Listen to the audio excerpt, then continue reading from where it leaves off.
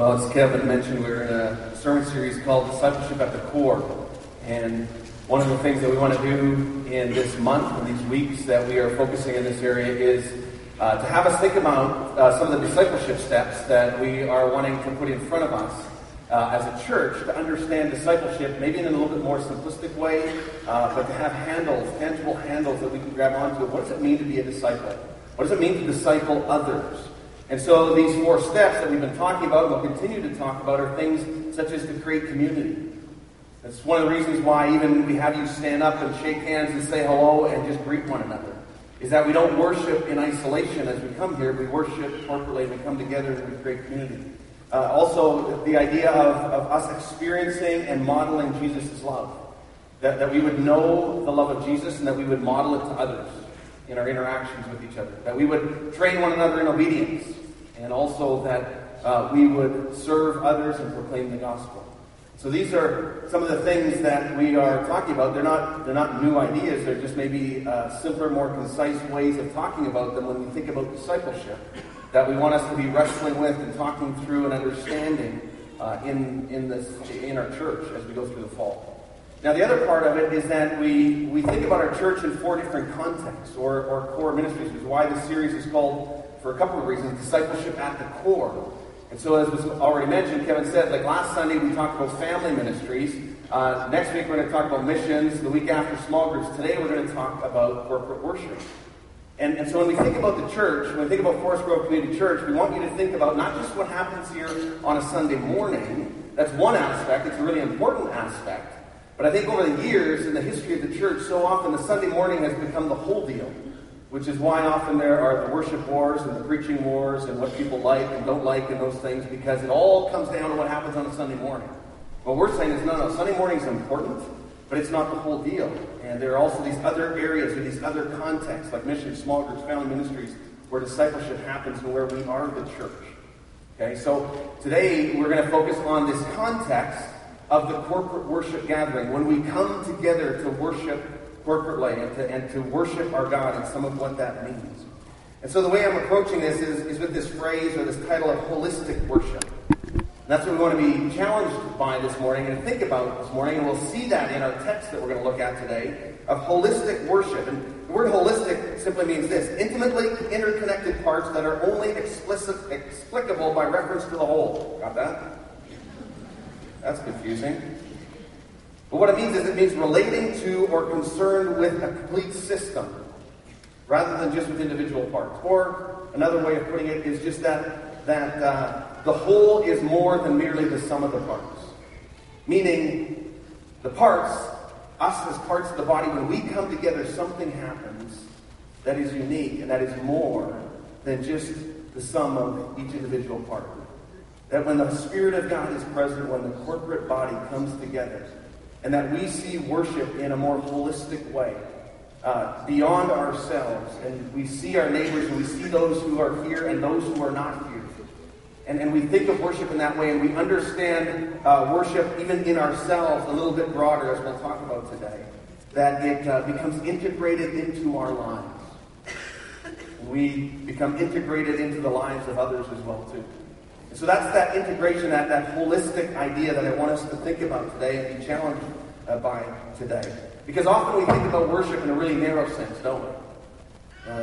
You talk to somebody and you talk about worship, often what they'll think about is, well, it's singing. Well, yeah, that's one thing that we do. And again, we'll see in our text today, and it is part of how we worship, but it's not the whole deal. There's so much more that we do and can do than just simply singing.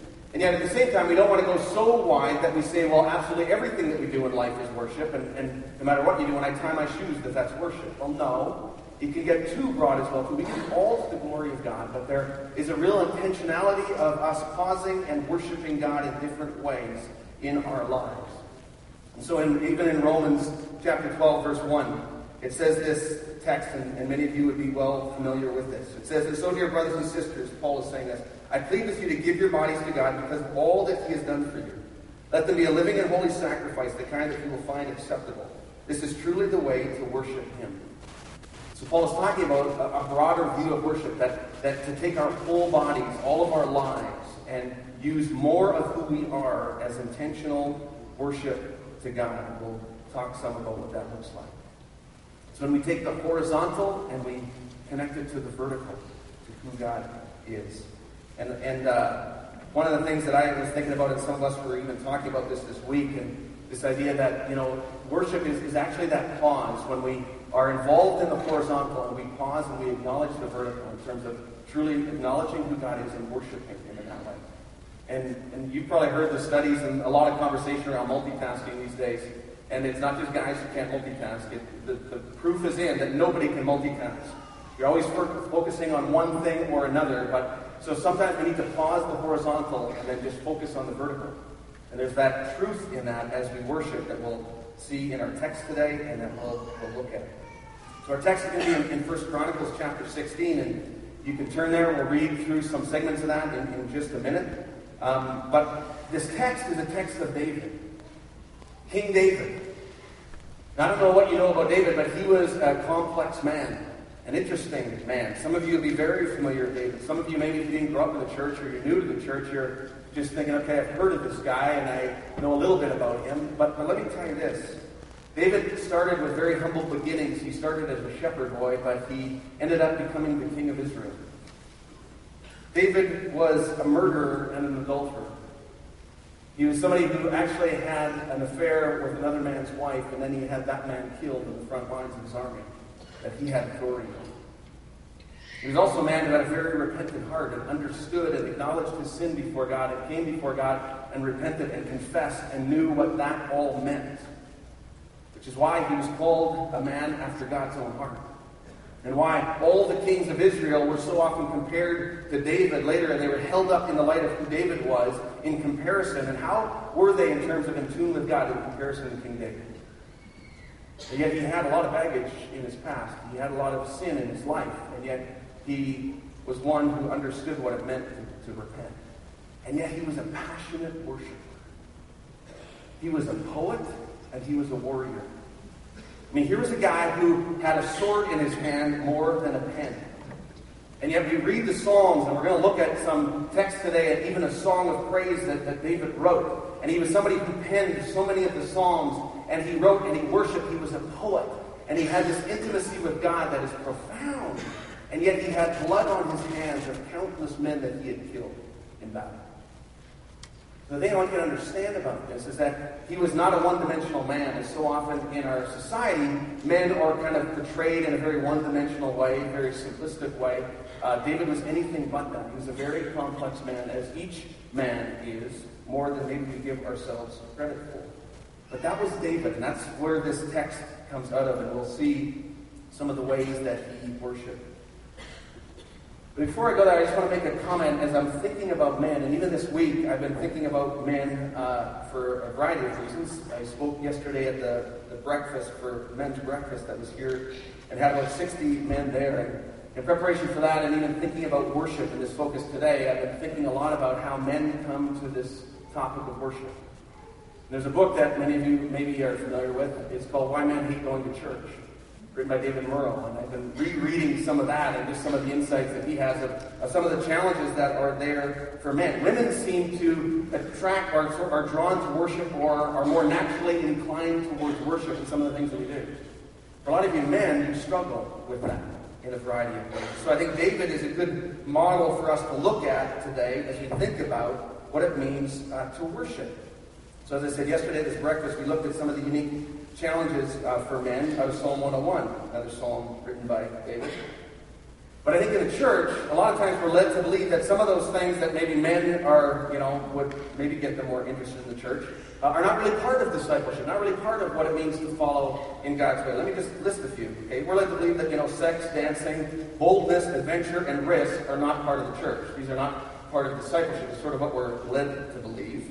Not part of God's plan, we're meant to be passive, we're supposed to be gentle, we're supposed to sing about love, be sensitive, be nurturing, right? If you read Scripture, in its context, you read Scripture, and you understand, you realize that sex, dancing, boldness, adventure, and risk are part of God's plan. Do I hear an amen? In the right context, Scripture talks about that. And I think guys, when they look at that list, they go, I get excited about all those things, except maybe the dancing part. But for men, a lot of times when we come to Scripture or we talk about worship, it does become challenging.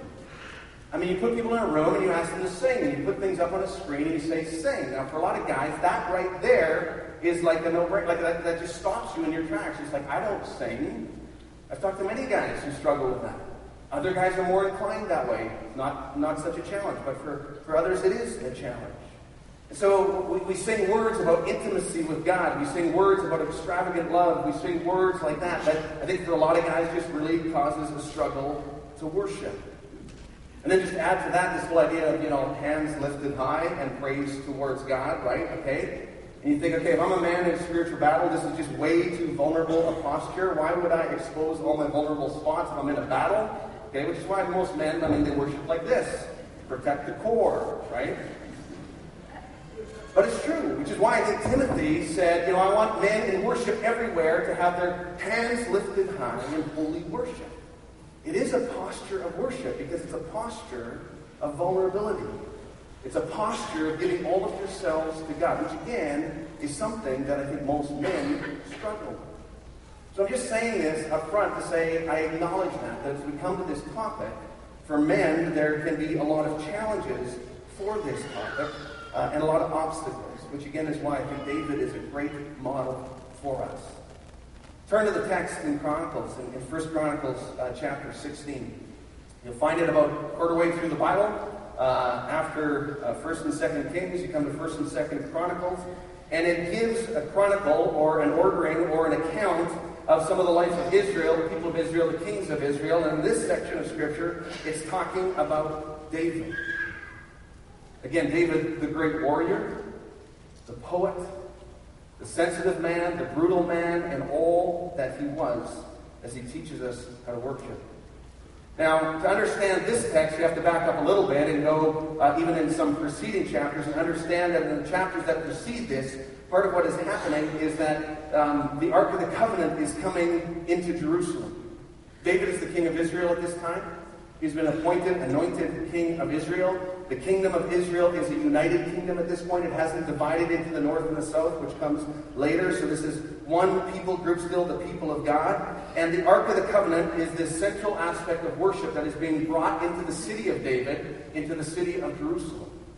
So David is leading his people in this procession of worship with a very central object of worship, the Ark of the Covenant, which contained within it Aaron's staff, which contained within it the tablets of stone that had the Ten Commandments of God on it, and which also contained in it some manna, which was God's provision for the people of Israel in the wilderness. And so it had all this richness of meaning for the people of Israel as this Ark of the Covenant was carried with them as they journeyed through life in their calling with God. And if you remember when the people of Israel were in the wilderness, they had the tabernacle, which was this portable tent of meeting that they would set up, and it was this place of worship that Moses led in worship with God and met God face to face there. And now we're in this transition time when the temple in Jerusalem has not yet been built, but there is this Ark of the Covenant that is coming into the city as this focal point of worship, and the Ark of the Covenant symbolizes the presence of God among his people. So it's a big deal. And David is leading this procession into the city of David, into Jerusalem, with the Ark of the Covenant and all that it means. And he's establishing their methods of corporate worship. And he's setting in motion a means and a way of worship for these people. And even that right there, it strikes me that the focus of worship does not change, that God is continually the focus of worship, but the means and methods of worship always change. Continually change. It changed for the people of Israel. It changes with every culture, every season, every time, a century that you go through the history of the church. The kinds of worship and the ways that people worship change. You go to different cities in this country, you will see different expressions of worship. You go to different churches in this city, you see different ways of worshiping. You go to different countries and cultures, and you see different ways and means and methods of worshiping. So those are applied in culture and in context and in time. What I want to do today is just look at some of this text and understand some of the principles of worship that come through from what David is doing and leading his people. So the first point I want to make is that worship involves the holiness of God. That the focal point of worship begins with the holiness of God. And we see that earlier, if you look back actually at 1 Chronicles chapter 13, where the Ark of the Covenant was being moved by some of the people. And the oxen were pulling this cart that the Ark of the Covenant was on, and there was one man who actually, as the oxen stumbled, he put his hand out and steadied the Ark of the Covenant so that it wouldn't fall over. And because he touched the Ark of the Covenant, he was struck down dead immediately in that place. And you look at that story and you go, that doesn't make any sense. I mean, what's with that? I mean, he's just sort of taking care of things, but the point of that is that there was a way to worship, a way to handle the Ark of the Covenant that was established by God, that was about the holiness of God, and if you go outside of that, there are consequences to that. And so these people understood that there was a holiness to God that they didn't fully understand, but that there was a reverence and truly a fear of the Lord that came upon these people in terms of the way that they should worship. So David, he summons his priests and his Levites in 1 Chronicles chapter 15, verses 12 and 13. He says this. He said to them, "You are the elders of the Levite families. You must purify yourselves and all your fellow Levites, so you can bring the Ark of the Lord, the God of Israel, to the place I have prepared for it. Because you Levites did not carry the Ark the first time, the anger of the Lord our God burst out against us. We failed to ask God how to move it properly." So this first point, the thing I want you to understand that we see in this text, is that worship begins with the holiness of God and who He is. And a reverence for God in that way. Even in our children's ministry, and I checked with Maureen again this week just to make sure I understood that was how we still approach it, and it's true. But even within children's ministry, there are three primary things that are taught to our children at the very youngest age. First of all, that God made you. First of all, that God created you uniquely, and that He made the world, and that He has a purpose for you. Secondly, that God loves you and desires to have a relationship with you. And with the youngest age, it's referred this way, is that Jesus wants to be your friend. But then the third piece that is taught to all of our children is that God is holy. And as they get older, they're taught this more and more and more, because it's only in this holiness of God that they can understand the reason for the cross of Jesus Christ and the sacrifice that was given. So even in our children's ministry at the very youngest age, you want kids to understand that God is your friend, that God loves you, He created you. But you also want to understand that God is holy. And sometimes we forget some of that in our lives and in our worship. Second thing I want us to see in this text in 15 and 16 is that worship involves a joyful noise.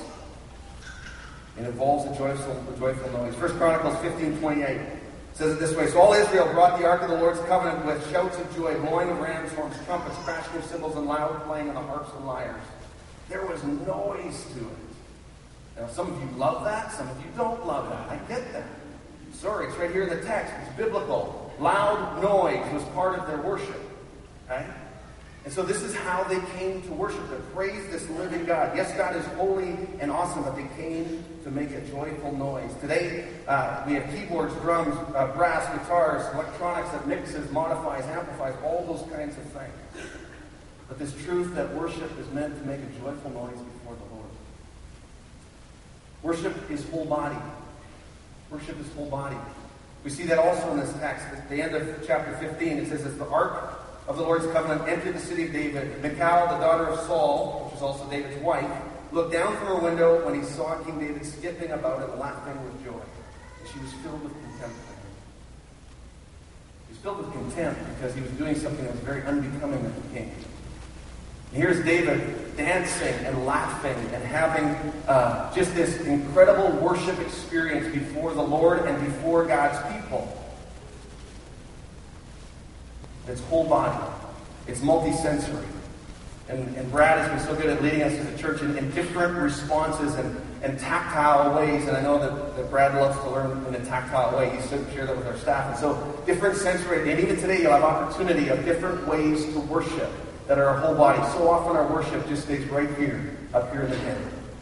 Does it come down to our heart? Does it come out in our hands and our feet, as it did for David? And if you go on and, the next point that I'll talk about is that worship is freedom. Also connects to the text that I just read. But this freedom that David had as an audience of one, he only cared about the audience of God. He had freedom to worship because he was more concerned about what God thinks of him than what others thought of him, including his wife. You go into the parallel passage in 2 Samuel chapter 6, it says very similar language. It says, David danced before the Lord with all his might, wearing a priestly garment. And when his wife, Michal, saw him, she was ashamed and disgusted that a distinguished king would do this. He was leaping and dancing before the Lord with joy, skipping and laughing with joy. And she was filled with contempt for him because of how it would appear.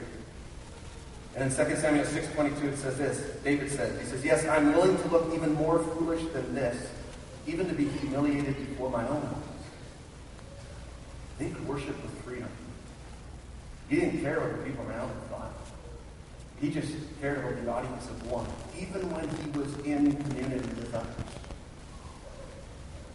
The next point that we see is that worship is liturgy. Liturgy is just the movements and the decisions and the progression and the things, the components that we do in worship. The acts of worship that we do in the public space. There's order, structure, assignments in public worship. And again, always changing, often culturally sensitive, culturally contextual in different ways and in different times. But every church has a liturgy. We do. There's an order to things of how you do things. So even as you read in verse 4 of chapter 16, it says, David appointed the following Levites to lead the people in worship before the ark of the Lord, to invoke his blessings, to give thanks, and to praise the Lord, God of Israel. If you keep reading, you see the different leaders that he assigned to different responsibilities and different components of the worship and what it would look like. Worship is also about God's initiatives. It begins with God and what he has done. Not only this idea that God is holy, but it's that God is the one who has initiated. God is the one who has reached out to us, and we respond to what he has done to the nations of the world. So worship is about God's initiatives. If you read through this incredible song of praise, so much of chapter 16 is this David's song of praise in verse 7 and following. But it says, give thanks to the Lord, proclaim his greatness, let the whole world know what he has done. Sing to him, yes, sing his praises. Search for the Lord in his strength, continually seek him. Remember the Lord, the wonders he has performed, his miracles in the ruling. Remember his covenant forever, the commitment he made to 1,000 generations, and on this text goes. And it teaches about God's initiatives, what God has done for the people of Israel and for the nations of the earth. So it's this proclamation. Worship is proclamation of what God has done throughout the ages and to the nations of the earth. And worship disciples us. I shared those discipleship steps right at the beginning, and how corporate worship, when we come together to worship corporately in this setting, it is part of our discipleship. It's part of how we disciple one another. As you observe others in worship, you are discipled. As you express yourself in worship, you are discipling others. Worship also disciples us in the words that we sing. As so much theology is carried in the songs that we sing, proclaiming who God is and what he has done. And so often our music carries our theology in so many ways. And so it disciples us. And you read that and again in this text. It says, let the whole earth sing to the Lord in verse 23. Each day proclaim the good news that he saves. Publish his glorious deeds among the nations. Tell everyone about the amazing things that he does. And it goes on and it says, hear who God is. Worship the Lord in his holy splendor. Let all the earth tremble before him. The world stands firm and cannot be shaken. Give thanks to the Lord, for he is good. His faithful love endures forever. Praise the Lord, the God of Israel, who lives from everlasting to everlasting. And so as we worship, we are discipled. As we worship, we understand more and more theology about God, about who God is and what he has done. So worship, and to do so corporately, is so important in our lives. But again, I want us to think broader. I want us to think beyond that. Because not only what we do here matters, we'll see in just a minute, but even as we leave from here, what we do matters as well. We need to think about how we worship in the context of others and how we worship in the context of our lives and the broader aspects of our lives. How does it affect our work? How does it affect our parenting? How does it affect our decisions? Where do we just pause and give glory and acknowledge God in those moments of our day-to-day lives, that it actually changes how you live? Last week I shared, as we were talking about family ministries and this generational discipleship that happens from generation to generation. I shared some of the story of my own family and coming from different places in Europe, in Prussia, Russia, and other places in that part of the world, and some of the persecution that happened there, and how my parents and grandparents came over, and so on. But the one story I'll share with you today that comes also as part of my family history, to me, is an act of worship that I have come to know the story from my grandpa. And so it was when he was in that region of the world, and at that time, going into a lot of the details, there was these two armies, of the White Army and the Red Army. And one of those armies took their rifles and they actually stored them in my grandpa's barn. And he knew that if he did anything, or if those rifles were missing, obviously it would mean his life. So what does he do? And so my grandpa takes every one of those rifles when the soldiers are gone, and he puts them in his bench vise, and he bends the barrels just 2 degrees. It makes every one of them absolutely useless. Puts them all back exactly where he found them, and so on. Now, was that an act of worship or an act of defiance? I don't know. I would like to think that it was an act of worship. Because of his faith, because of his convictions, because of his beliefs, because of who he believed God is, and that it is more important to fear God than to fear men. His own subtle little way of just, I think, significant way of worshiping God in that moment, I think in a very significant way. What are the choices that we make? What are the acts of faith and risk and boldness that we make that are part of our worship? How do we move from the horizontal to the vertical? To pause, to acknowledge God, and to respond to what he has done. The last point I will make about all of the things, and there's more than this, I just pulled out about 8 or 9, that are about worship in this text, is that worship is also about integrity. Worship is about integrity. If you read in 1 Chronicles chapter 16, verse 43, the very last verse in that text, it concludes it. I love the words that are said there. It says, "Then all the people returned to their homes, and David turned and went home to bless his own family." Isn't that a great line? That's how he ended his worship. After David had led the people of Israel and led in a very public setting, now what he did is he turned and he went home and he blessed his own family. In other words, what we do in our public lives, what we do in a public worship setting like this, needs to line up with our private lives. Is there consistency in those things? Yesterday at the men's breakfast, we talked a little bit about this idea of gap control. And that for every one of us, there's a gap in our lives between how we live in our private lives and maybe the persona that we put on our public lives. Or maybe for some of us, how we speak and how we teach in public and how we live in private. And for every one of us, there is some measure of gap, but that we have to be involved in gap control in terms of keeping that gap fairly small. Because when that gap gets wider and wider and wider, pretty soon we start to feel like a complete fraud. And that's where so many people, they crash and burn because the gap has gotten so wide. And now thankfully, you need to know that by the grace of God, it is God's grace that covers that gap. We all live in that gap in some measure, in some way. We all have that. And it is only by the grace of God that gap is covered. We are so thankful for that, and we praise God. That is partly, and a huge part of why we praise God for that, is the grace of Jesus Christ that is there for us at the cross. You turn in Colossians, there's so many texts that you can think about with this, but in Colossians chapter 1, verse 13 and 14, it talks about this. It says, "For he has rescued us from the kingdom of darkness and transferred us into the kingdom of his dear Son, who purchased our freedom and forgave our sins." This is the truth of the gospel. This is the centerpiece of the gospel. Is this truth that regardless of what gap is in our lives that we overcome at the cross, if we come to Jesus repentant, confessing, just like David, with all the stuff in his life, with all the sin in his life, with all the rebellion in his life, and yet the consistency that he walked with as he managed that gap, as he came as a repentant follower of God.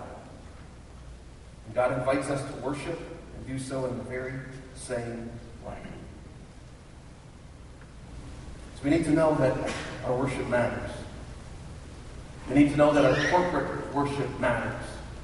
which is why even Scripture implores us to continue to keep meeting together. Don't stop going to church. Don't stop being in church. Don't stop just coming together in community, because what you do in community matters. It is more than just the sum of the parts. There's a holistic nature to it that God honors and that He is glorified in when we meet together. And it's also so critical in our discipleship. And we think broader in how we worship. And that it would integrate more into the lives of others and also be broader in our own lives and integrate more into more and more areas and aspects of our lives. Let me pray. Our Heavenly Father, we thank you and we praise you for this text. We thank you for King David and for the abandon that he worshipped with, Lord. And Father, I pray that you would teach us, that you would challenge us, that you would shape us more and more, that you would disciple us through our worship, Lord, I pray. And Father, that we would worship with more freedom. That audience of one, even though we're in a corporate setting together with others, Lord. And that we would worship you in spirit and in truth as you call us. And Heavenly Father, we thank you that you are the one, because of the cross of Jesus Christ, has covered that gap that can be there in our lives and in our worship. And sometimes when we don't feel worthy and we don't feel able, that is only because of the grace of God that we can worship you in freedom and in truth. And so, God, may we know that today. May you remind us of that today in intimate ways. We pray in Jesus' name.